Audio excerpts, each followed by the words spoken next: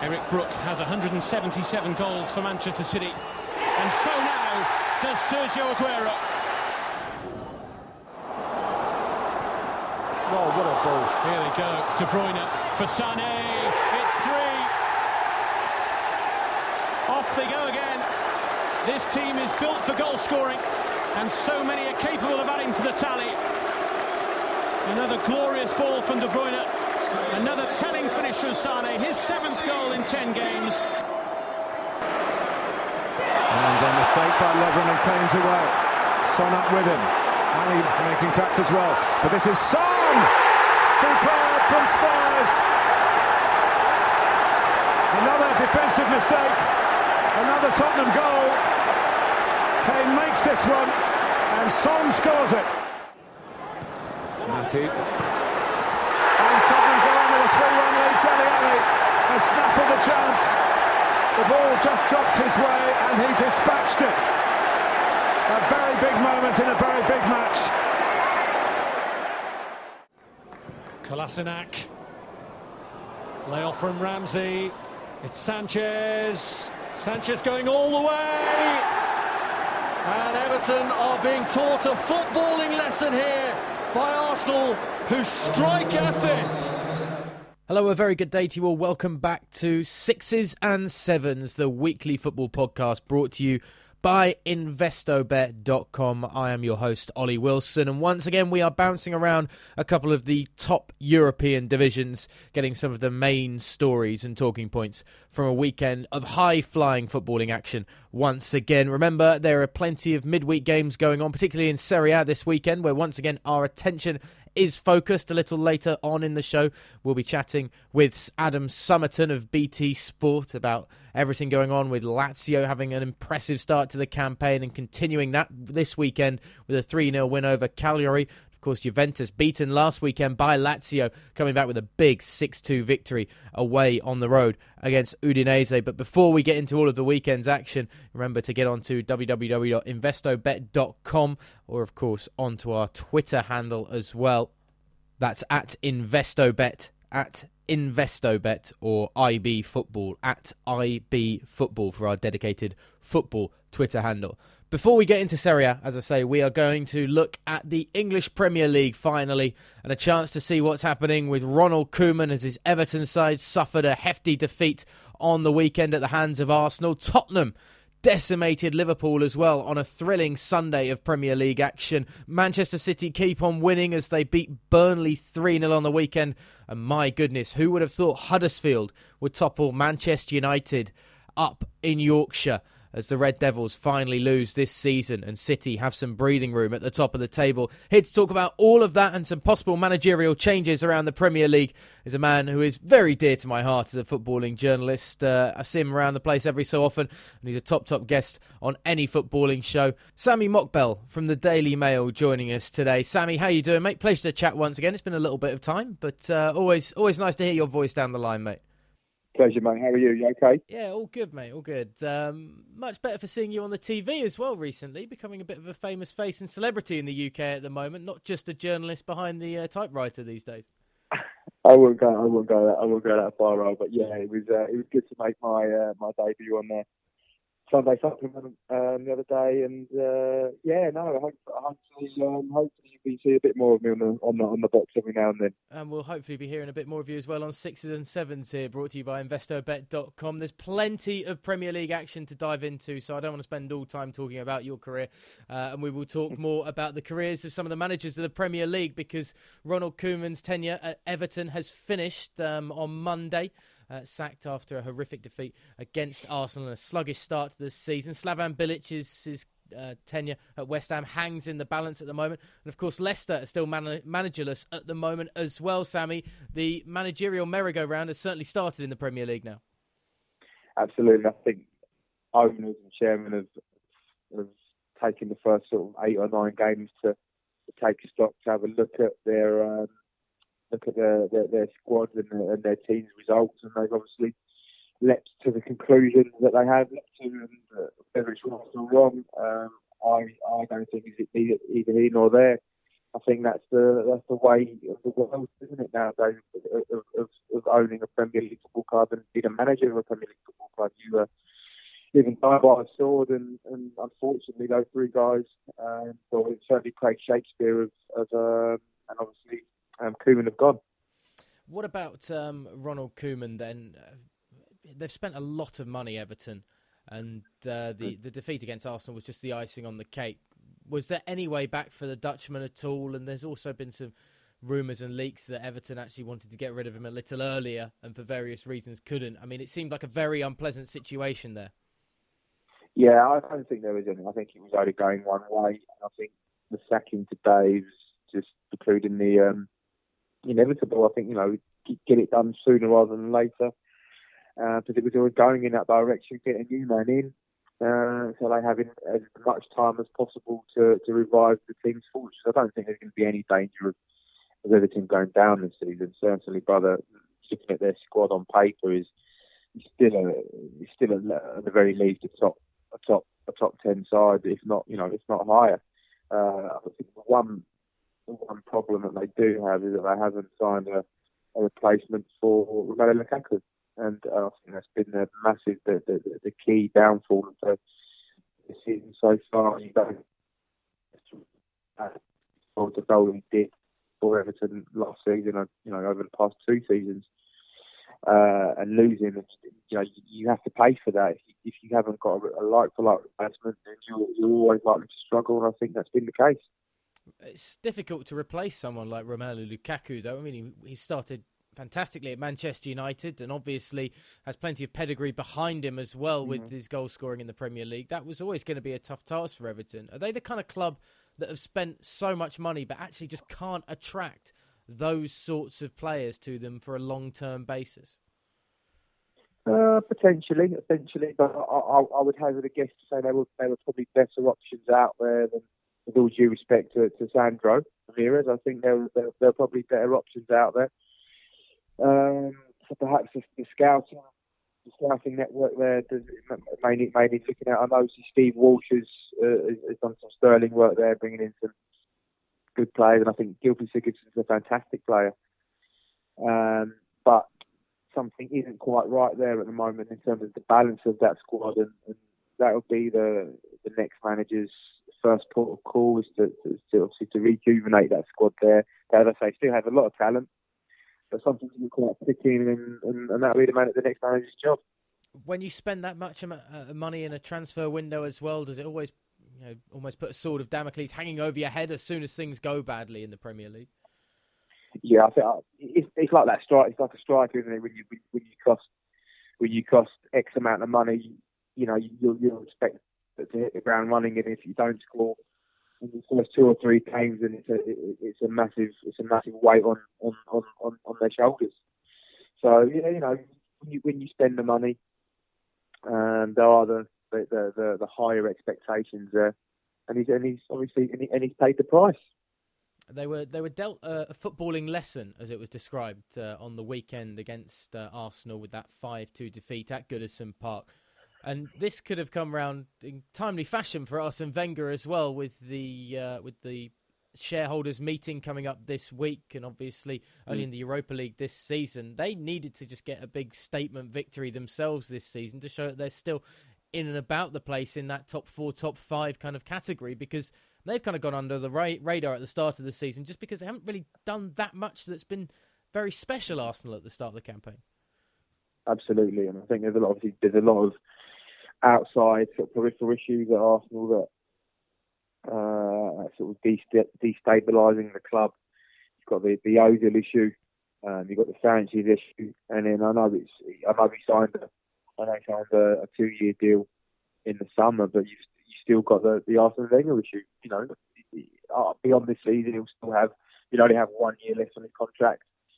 Does that sort of bring, does that destabilise the club? Does that bring any sort of added certainty in the club that they already need? So I think the result against Everton on Sunday was massive for them. They haven't won away this season, and their away record has been poor. So getting that monkey off their back would have been a massive relief. Across town, Tottenham making the headlines as well on Sunday with an emphatic victory. We'll stay on your patch actually, really, because you are very much London-based with the Mail. And Harry Kane just picking up accolade after accolade in terms of the compliments that he gets from managers all over the world. Is this Harry Kane going to get better and better, do you think? Are we seeing him already at the peak of his powers? And is this somebody that's going to be sticking around in the Premier League too long? Hopefully he stays in the Premier League as long as possible. But if the performances keep going the way they are, every time I watch Harry Kane, he improves. He's added something to his game. Year on, year out, he's a better player. I remember watching him. The first time I watched him this season was against Chelsea in that league game at the start of the season at Wembley.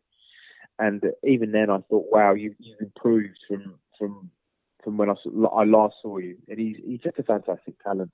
And it's not just the goals; it's his leadership, it's his influence on his teammates. And he truly is the talisman for that football club. And keeping him will be very, very difficult, I think, in the long run for Tottenham. So long as he keeps scoring the goals and providing those sort of performances. Do you think he is going to perhaps want away? Zidane's been very complimentary of him this week, and after the result against Real Madrid in the Bernabeu last week, and when Spanish sides kind of, particularly Barca and Real Madrid, knock on the door, most of the time English players tend to want away to there.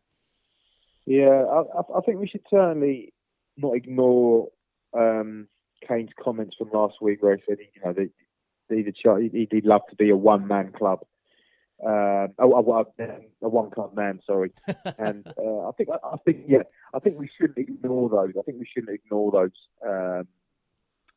comments. But at the same time, as you say, I think when those clubs come knocking, I think there's a personal pull inside you. He thinks you can cut it with the very best, and he'll want to test himself in one of the world's greatest clubs, and whether that's Real Madrid or Barcelona, I think that the option eventually will come for him, and then it will be decision time for him, and obviously Tottenham to make. But as we've seen in the past, Tottenham haven't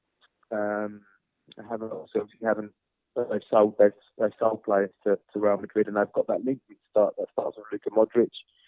The last big one was Gareth Bale, so they've got that link. So I think if Kane does eventually leave, I think it could be for the Bernabeu. Pochettino was linked with the Barcelona job, and kind of gets his name floated around for a lot of the big gigs around Europe when they become available, but continues to stay at Tottenham. Does that play a big part, do you think, for players like Harry Kane to stick around at Tottenham when they see a manager thinking, I want to build something at this club, and the players can almost buy into that, get behind that, because he has built something already without the trophies, something rather special to at least watch in terms of the quality and the attractiveness of the football that we see from them?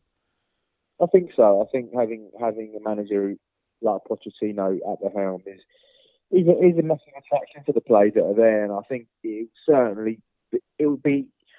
enough to keep the players there, particularly given their wage structure is a different question. But having a manager like Pochettino, who puts so much faith in his players, as we've seen with the number of players that he's blooded through from the academy, Harry Winks being one of the latest ones. And I think having Pochettino there would be a factor in when they came to decide their futures. But I think at the end of the day, I think trophies will be one. If they don't now go on to win and top off all his work with a trophy, I think that will begin to frustrate some of the players. I think secondly, the wage structure and the amount that they're paid is frustrating some of the players there already, as we saw with Danny Rose's outburst at the start of the season. So all those factors combined, I think it'll be tough for me for Tottenham to keep hold of all of their players and Pochettino in the long run. It's interesting that we started talking about Harry Kane and ended up talking about Pochettino. And it seems this Premier League season so far, we spend more time thinking about the managers and the men in the dugout than we do the players on the pitch. When you think about Conte and the fuss and bother there has been around his comfort levels at Stamford Bridge at the moment. You talk about Pochettino building something at Tottenham, Arsenal, of course, with Wenger and Mourinho suffering that loss on the weekend against Huddersfield. It's becoming very much a manager's league more than anything else in terms of that star power and hogging the headlines, and Klopp as well with not filling in the blanks in their defensive line at Liverpool that led, of course, to the defeat. Do you get that sense, Sammy, when you're writing about the Premier League at the moment? Yeah, there's a lot of stories on there, underlying stories and subplots with regards to the manager. I think we've got some of the most high-profile managers in the world here in the Premier League. And there was you got Pep and Mourinho up in Manchester, who are doing great things up there. You got Klopp, who isn't quite so well at the moment, and you've got Conte.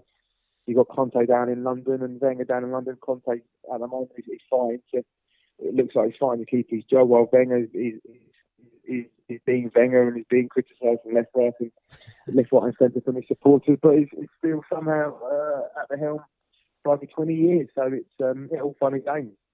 It's interesting. When you think about managerial positions, then that Slaven Bilic doesn't have perhaps the financial expenditure that Everton had this season, is still in a job with the same number of points and just sat only a little higher in the table on goal difference. But there's plenty of talk around him keeping his job. Obviously, there's a vacant position at Leicester as well.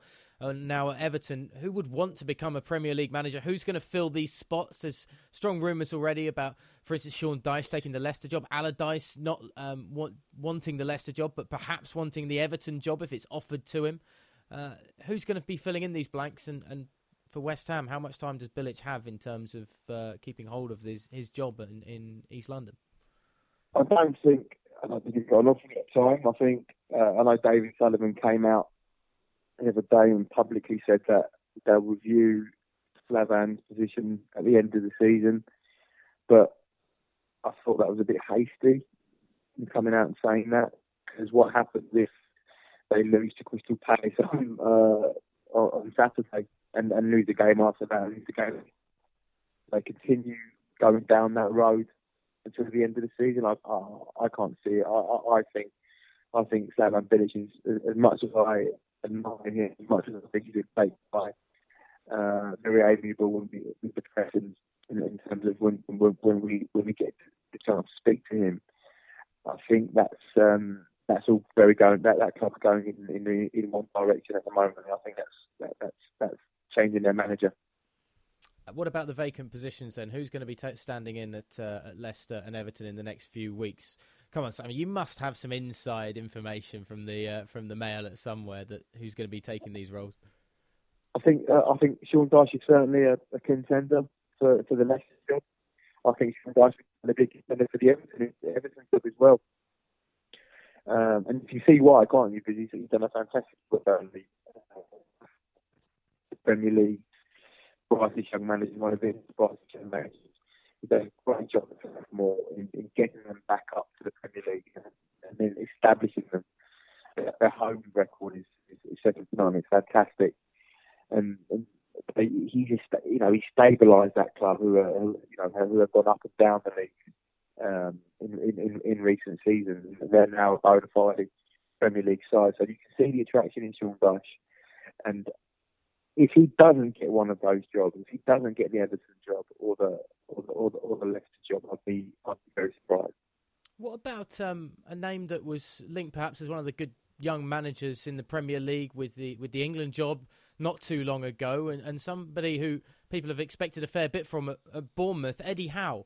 He's been picked just 12 months ago to be the next success story as an England young manager. What about him for either of these roles? Would you see these as a step up for him? Everton surely would be. And do you think he'd be interested at all? Would Bournemouth be willing to let him go? Everton would certainly be a step up. I'm not sure if he'd find Leicester that big an attraction, but certainly Everton would represent a massive step up for him. I think he's got this emotional attachment, hasn't he, to Bournemouth. he built that philosophy there. He built the way he plays. So, that is, to walk away from there would be a massive wrench for him, and he'd have to make sure that it was for the right job and under the right circumstances. Whether that is less of that, I can't see it. Everton, no. If they were bold enough to make such an appointment, then I could see that happening. But I think they might go for it. There's plenty of managers that you could link with it. I mean, you think about at Watford as well. Marco Silva's had a great start there. Obviously, his first year in the job at Watford, but he's obviously doing the goods already, and a solid kind of talent in terms of his tactical nuance of the English Premier League. Just finally, though, before we finish up with you, Sammy, I've got to ask you about Manchester City, because while everything else is going on, while Liverpool's defence is crumbling, while Arsenal are finding a big result when they need it, Tottenham are scoring goals, and United are losing to Huddersfield, under the radar, Manchester City are just opening up a 5-point gap at the top of the Premier League, and normally that would be all the headlines, and no one really seems to be talking too much about it after the goal fests of recent weeks. A 3-0 win at home against Burnley, not the boldest result, but they are looking unstoppable right now. They really do. They look irresistible at the moment, scoring goals, keeping clean sheets. This is what we expected, wasn't it? When Guardiola took the job, he's transformed that side into a massive force. I think that the interesting thing and the clever thing that he's done over the summer is he's looked at the team last season. He's identified the weaknesses, and obviously the two fullbacks were the two massive signings for them. Walker's done fantastically well, and they've added so much to the City side. And obviously Mendy started very well, but has got injured. But they are a better outfit this season than they were last season. And point to the way they fell apart and they capitulated and they broke down towards the end of last season. But I just can't see that happening at City this year. They're far stronger. Guardiola's got 12 months of Premier League experience under his belt, and he knows what it's all about now. So I fully expect them to go on and win the title. Top dogs in the Premier League at the moment, Manchester City, and one of the top dogs in British sports journalism, Sami Mokbel, joining us on the show. Sami, always appreciate the time, mate. Pleasure to chat with you. Cheers, Al. Cheers, Sammy. Thanks a lot. Sami Mokbel there for the Daily Mail, joining us here on Sixes and Sevens. You can follow Sammy on Twitter at Sami Mokbel 81_DM. That's at Sami Mokbel 81_DM. Top guy, top journalist, and keeping an eye on all things in the Premier League. Manchester City, as I say, on top spot at the moment. Manchester United with that loss against Huddersfield on the weekend. It's at 5 points off them. Tottenham level with them, just goal difference separating those two. Chelsea and Arsenal making up the top 5. Liverpool languishing in 9th, perhaps one of the surprise stories of the season so far. Palace bottom still on 3 points, losing after that win against Chelsea last weekend, losing on the weekend away at Newcastle United. Bournemouth sat second from bottom, and Everton now third from bottom. Koeman gone, Shakespeare gone at Leicester, and Bilic perhaps to follow as well. Keep your eye on the Premier League. Stay tuned to Sixes and Sevens, where we'll have more from the Premier League in the coming weeks. We're going to take a break here on the show. When we come back, Adam Summerton of BT Sport, commentator on all things Serie A, joins us to look back at another wild weekend of Serie A. The Italian league keeps giving us stories to talk about. Is Montella done at AC Milan? That and more coming when we come back here on the show. You're listening to Sixes and Sevens, the weekly football podcast by InvestABet.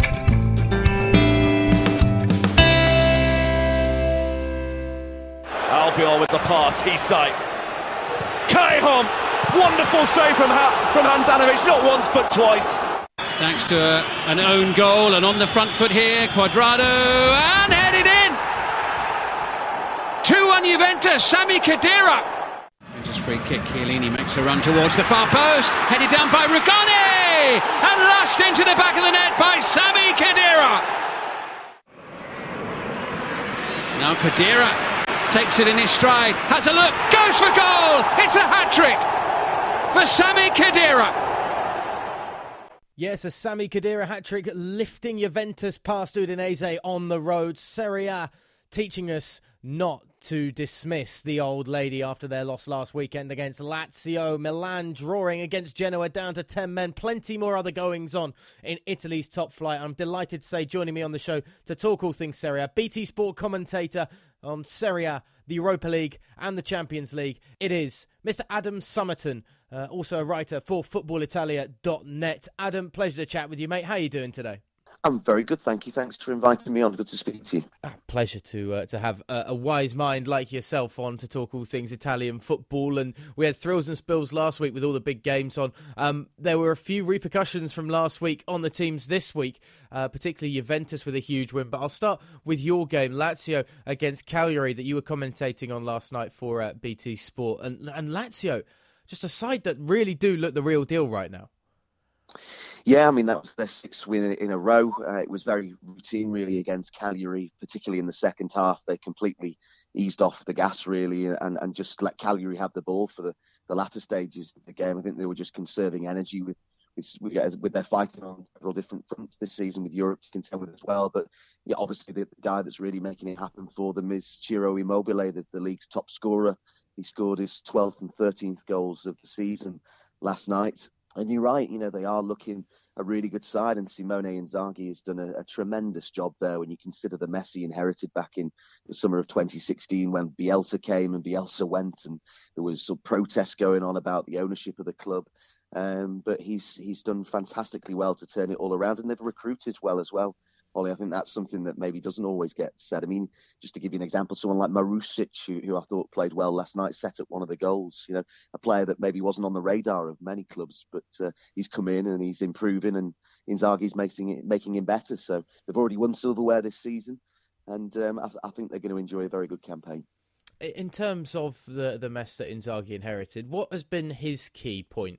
You touched on, of course, the ability to recruit and pick up some names that perhaps weren't on other people's radars. But has Inzaghi done anything else, do you think, to kind of instill this wonderful chemistry that they have going forward in his system? Well, I think that he knew the club inside out, clearly, from being a player there and then from being the coach of the youth side. And he's, been able to, he's immersed in the fabric of the club, if you like, already, and has an ethos about him. And the academy at Lazio is something that they really try and push. And, a player who played last night, for example, Murgia, who came on, was one of the sort of shining lights from the academy. Strakosha, who's in goal, knew Inzaghi well and had a great relationship with him from working with him in the academy. So I think that's really undoubtedly helped him. But I think he's just also a very good coach, and he seems to be able to manage extremely well too. The players all seem to buy into what he's trying to do, and not just the younger players who he knows from his time in the academy, but also some of the older players. I mean, someone like, for example, Radu, who played with Simone Inzaghi at Lazio. So I'm just massively impressed with him, and I would be surprised if he doesn't go on one day to coach one of the real top bracket clubs in Europe. Actually, I've been that impressed by him. Well, he may turn this Lazio side arguably into one of those top bracket clubs with the way they're playing at the moment. And you did mention, of course, Ciro Immobile as well with his 13th Serie A goal last night, 12th and 13th. His highest ever Serie A total was 23 last season. A guy who has found an absolute purple patch in the capital city. And again, it seems like he's been almost off the radar slightly the last couple of years, and he joins this Lazio side suddenly, and Inzaghi's found a way to feed him, and if you feed him, he's going to score. Yeah, he's what I would describe as the perfect poacher, really, Ciro Immobile. That's his game, and if you play to his game and you provide those sort of penalty box opportunities for him, I don't think he's going to do a massive amount outside of the box. But inside the box, he's a great finisher. And if you can get that service into him, as you rightly say, then he will score goals. He had a difficult time at Dortmund. I think everyone knows that. He had a difficult time at Sevilla. But he did very well last time he was in Italy at Torino. He's had an interesting career. I mean, many people might not know that he was at Juventus when he was in his younger days, and they let him go. And as I say, he's had plenty of clubs. It's gone well at some, not so well at others, but he certainly seems to have found a home at Lazio. And on Saturday, he extended his contract by another year till 2022. So I'm sure there was a nice little pay rise in there for him as well. But he's earned that pay rise with his form this season. I mean, if you include all competitions, I think it's 17 goals now because he scored 2 in the Supercoppa, got 2 in the Europa League as well. So an exceptional season so far. And in terms of his season's best, I think Hernan Crespo. He scored 23 last season, which was the most since Hernan Crespo had scored for Lazio, and that was in 2001, 2002. Crespo got 26. I think Immobile is on course to beat that. Someone has been reading up on their Opta stat packs, haven't they? Had great knowledge bombs being dropped down here. Let's move away slightly from Lazio, and I mean, I don't know too much personally, but hell hath no fury like a woman scorned, and the old lady of Italian football, of course, was beaten by Lazio on home soil last weekend, and poor old Udinese had to face the brunt of Juventus flexing their muscles and showing Serie A once again what they're all about. A 6-2 victory on the road for Juve. Convincing. Great to see, of course, Pjanic, who scored in midweek, and Khedira is back fully fit, who appeared, of course, last weekend against Lazio. Dybala still unable to find his scoring boots after returning from the international break. Higuain as well has just been slightly absent with his goals this season, but a much-needed statement victory, you would say, for Juventus this weekend. Yeah, I would agree with that. I think that it didn't all go to plan. Certainly, they were very much in a game in the first half and early stages of the second half when it was 2-2. But I would say that the final 40 minutes are the most Juve I've seen Juve look for quite a while.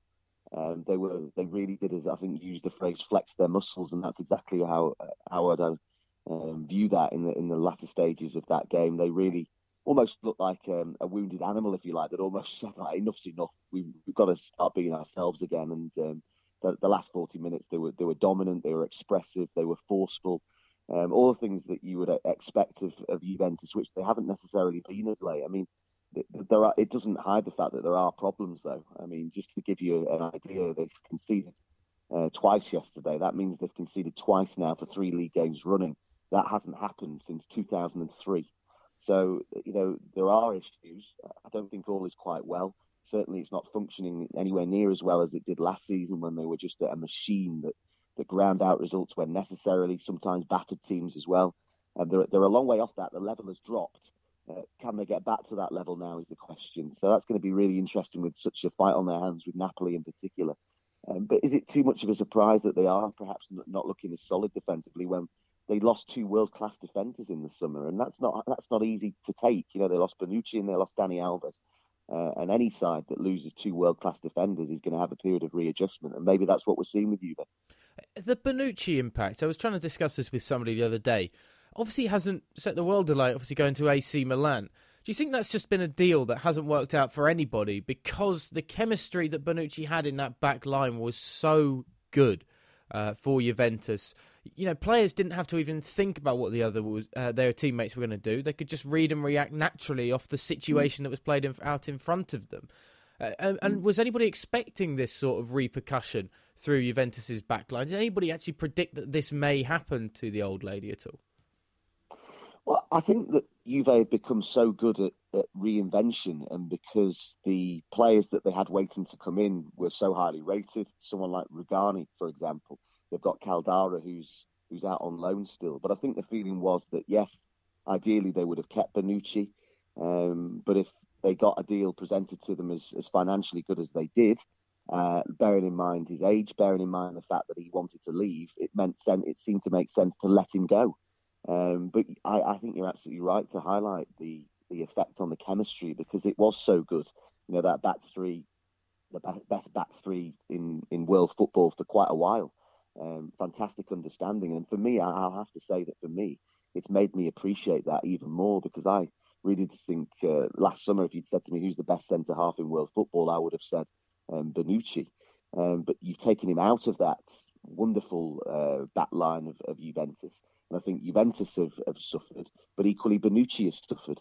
He's clearly missing that relationship and struggling to get to the same levels at Milan, although it's still early days. There's an enormous amount of pressure on him because of his reputation, because of the fact that he was considered the only world-class player that Milan signed during the summer, because of the fact that he was made the captain as well. So, again, a little bit like Juve having a period of readjustment. I guess Bonucci is as well. He has struggled in that Milan back line. We'll come on to AC Milan in just a moment. What about going forward with Juventus and Higuain, who for the last couple of seasons we have been used to just seeing rattle the goals in for Napoli and then Juventus last year. It's been a slow start to him, and some people are saying that perhaps this is him finding his form that he had perhaps in the latter part of his time at Real Madrid, where he struggled for as many appearances as he would have liked, particularly starts, and struggled at times for goals as well. Do you wonder that Higuain almost has a shelf life at clubs? That, first couple of seasons, much like you see with managers with Jose Mourinho, first couple of seasons it's great and then it all just trickles away slightly.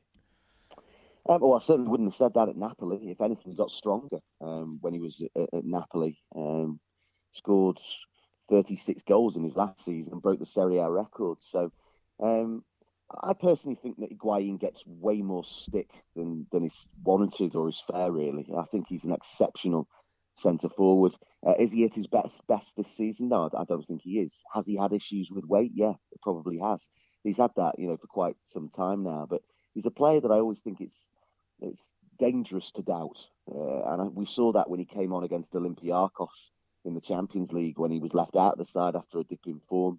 All the headlines before the game have been about how terrible he'd been playing. Would he be picked? Would he not be picked? Ex-players were coming out and saying that he was becoming a liability to the side. He came on and in a difficult match, he changed the game and Juve won it 2-0 in the end and he got the first. So I think that, I can't sit here and say to you that I think Higuain's anywhere near his best right now, but I think that he's still got a tremendous amount to offer. He's only 29, he's not over the hill by any stretch of the imagination. And he's a player who Juve thought fit to pay €90 million for last summer. So I think there's still a lot to come from Higuain, and you could argue that both the centre forwards, Dybala as well, is not in a great period of form despite starting the season fantastically well. So I still have plenty of confidence in Higuain personally. It was interesting that Buffon has backed him as well, saying watch videos of Gonzalo Higuain after their victory against Udinese about how to learn about work rate when you're down to 10 men. Those weight issues, they're not at least stopping him from moving about the pitch this season at the moment. That's for sure. Let's talk about AC Milan quickly then, Adam. A team I'm going to tell you right now that is quite fond to my heart. And it's a frustrating start to the season, considering the amount of money, the new arrivals, of course, trying to strengthen that defence with the stellar signing of Bonucci. You look at Montella, and you kind of think here's a manager that's still trying to really make his name and go to grand places with a grand club as a manager. This might be the perfect melting of players and a club and manager to take Milan onto big things. And suddenly they're drawing 0-0 with Genoa, down to 10 men this weekend, down now in 11th in the Serie A table. Montella is skating on thin ice now, Adam. Yeah, I think it probably is. And it's not been the start that I think any of their supporters anticipated. But equally, the expectations at Milan were raised to such an extent by that outlay of €200 million that there was always likely to be whatever Milan did this season would be a story. Now, if it all clicked and they went on and got in the Champions League or challenged for the title, that would be clearly a big story. But they're getting the other story, which is that it's not going well. The manager's under a huge amount of pressure. And if it carries on for much longer, I'm quite sure that Montella will be the one who gets the blame for all of this and goes. But we should remember the job that he did in more difficult times, when the transition of the ownership last season, where I thought he handled all that impeccably, really.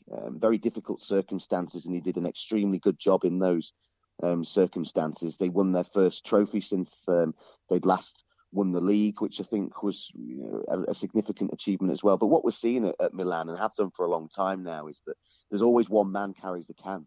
And I think that the problems at that club are much deeper than just one man. And there's a cycle going on, really, is the way I would describe it at Milan these days, which is, history leads to expectation, expectation leads to pressure, pressure leads to panic, and panic leads to decisions like just getting rid of the manager, which leads to failure, which repeats the cycle. And that's what's been happening at Milan for a long time. Does that mean that you shouldn't replace a manager who's clearly not right? No, it doesn't. You should still change the manager.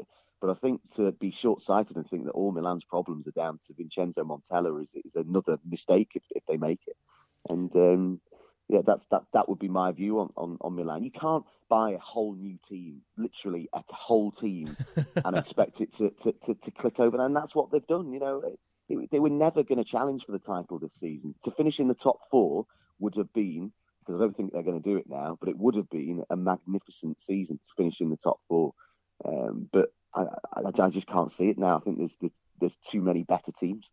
Is it almost a case then that actually, rather than, hearing again that Montella has 2 games was the word that I heard over this weekend, but do you think it's better then to find, after so much instability both on the pitch and off it, to leave it as it is, let the dust settle then for Milan?